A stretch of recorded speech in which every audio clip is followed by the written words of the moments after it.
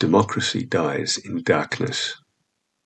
I've been keeping half an eye on what is happening in the US around a lawsuit issued by two state attorneys general, Jeff Landry, Louisiana, and Eric Schmitt, Missouri, revealing that the Biden administration and big tech colluded to suppress the First Amendment rights of US citizens. Right there, we're talking about a body blow to democracy. You can read details of this lawsuit on GreenMed Info and a link below the podcast. This is a significant part of the mischief in which the US is engaged internally. Let's not even think about interference they engage in external to their borders. In addition to the social media censorship, there is a broader censorship campaign at play, taxpayer-funded of course, through the US equivalent of East Germany's Stasi, the Department of Homeland Security, DHS. It may sound harsh, ridiculous even, to compare the DHS to a Cold War Iron Curtain secret police force. Examine the parallels.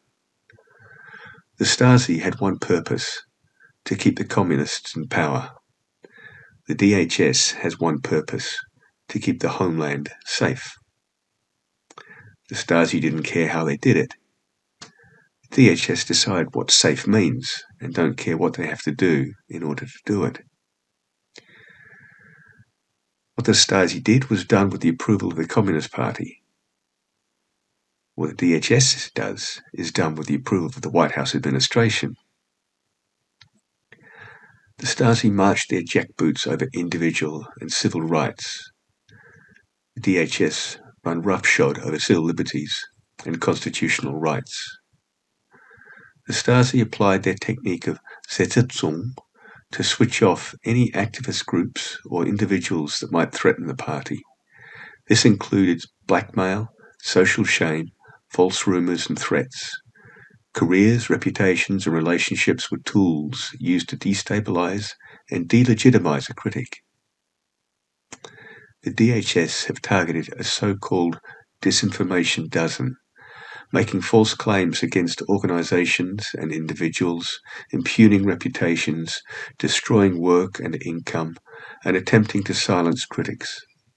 These critics are claimed to be domestic terrorists.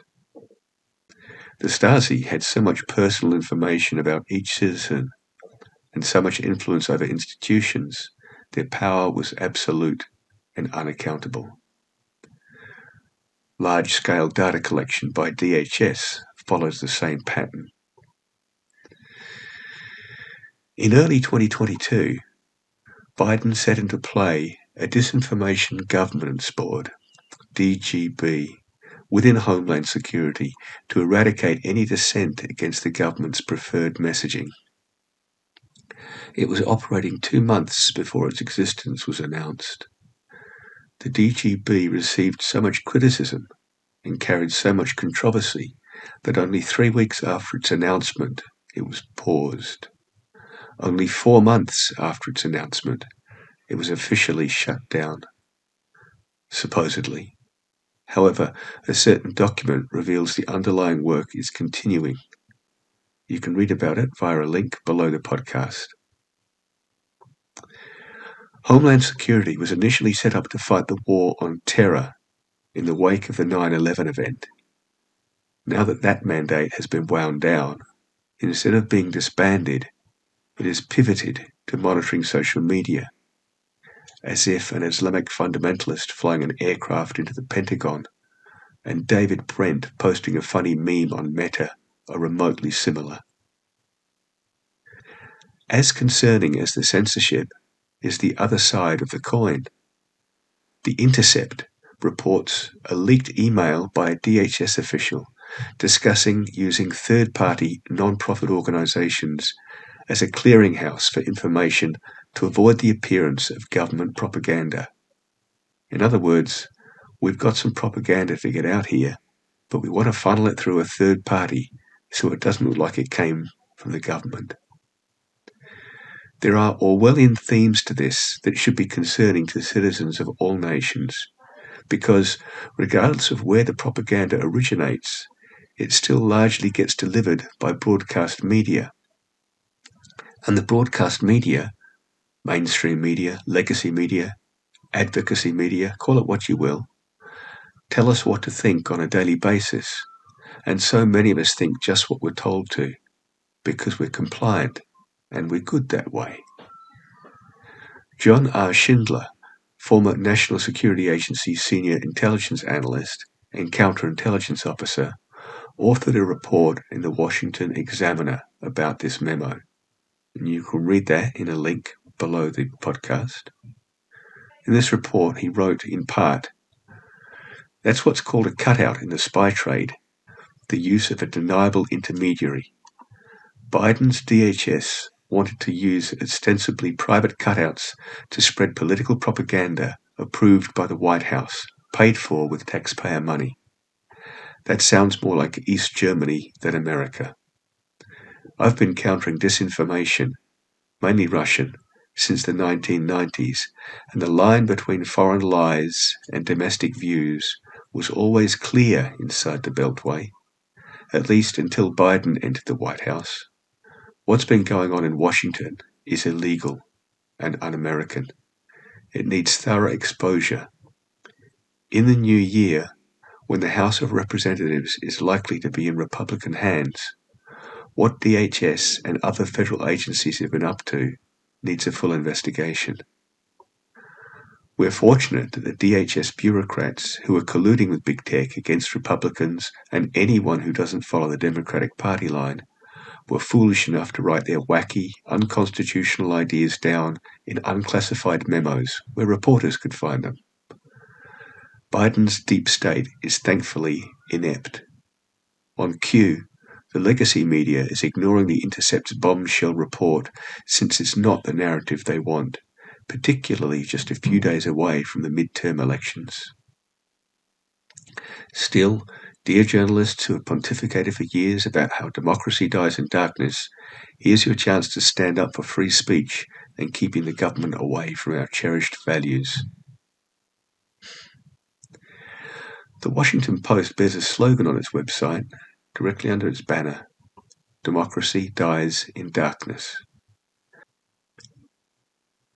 This slogan is believed to have originated from Circuit Judge Damon Keith during his ruling on a First Amendment case. The importance of the press, all media actually, in protecting our freedom of speech and, by extension, freedom of thought, cannot be overstated. It's why we are in such a dire state at the moment. It's a problem that's existed in the US since at least 1786. In 1786, due to the after-effects of the Revolutionary War against England, a struggling economy, and a rudimentary financial system in the young new country, many farmers and other citizens of Massachusetts were near financial ruin. Taxes were levied by the states of Massachusetts, which simply could not be paid. One of the taxes enacted in Massachusetts in 1785 was the State Stamp Act tax on newspapers. Considering the apparent effects of other taxes in the state, newspaper editors correctly perceived this tax as a threat to freedom of the press.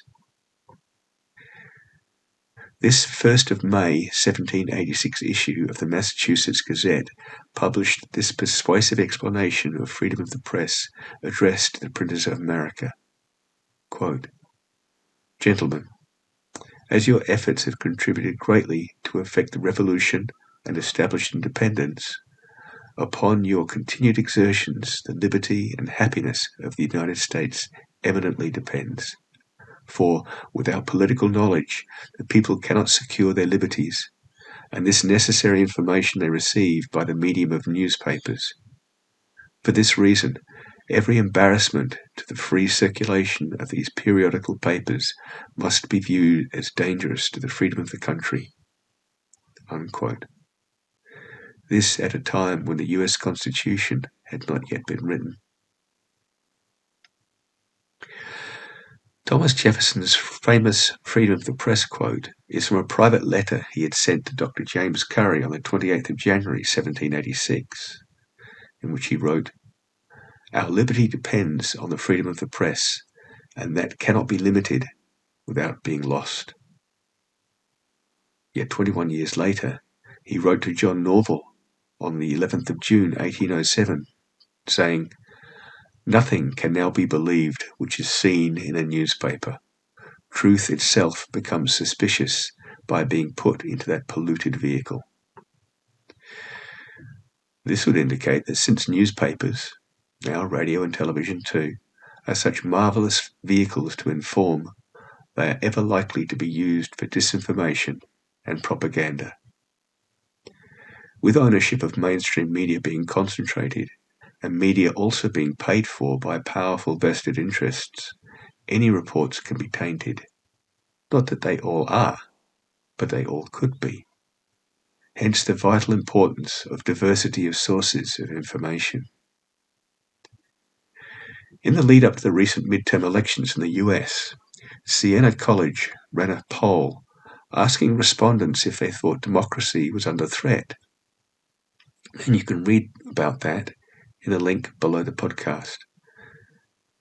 The Independent Journal reports in a review on an aspect of that poll that indicates, quote, "As it turns out, 84% of respondents said yes, the mainstream media posed a threat to democracy, including 6 in 10 who said it posed a major threat," unquote. Those cherished values to which Schindler referred previously would appear to be rather tarnished. Having quoted Thomas Jefferson previously, I had thought to end with another quote attributed to Jefferson: "Eternal vigilance is the price of liberty." Unfortunately, it turns out there is no record of him ever having said or written the words. The words have been attributed to a number of other men, including John Philpott Curran, Wendell Phillips, and Thomas Charlton. Having learned that little lesson, I thought instead to end with a quote that seems very relevant, not only to the topic of this article, but to the entire pandemic response. Emergencies have always been the pretext on which the safeguards of individual liberty have been eroded.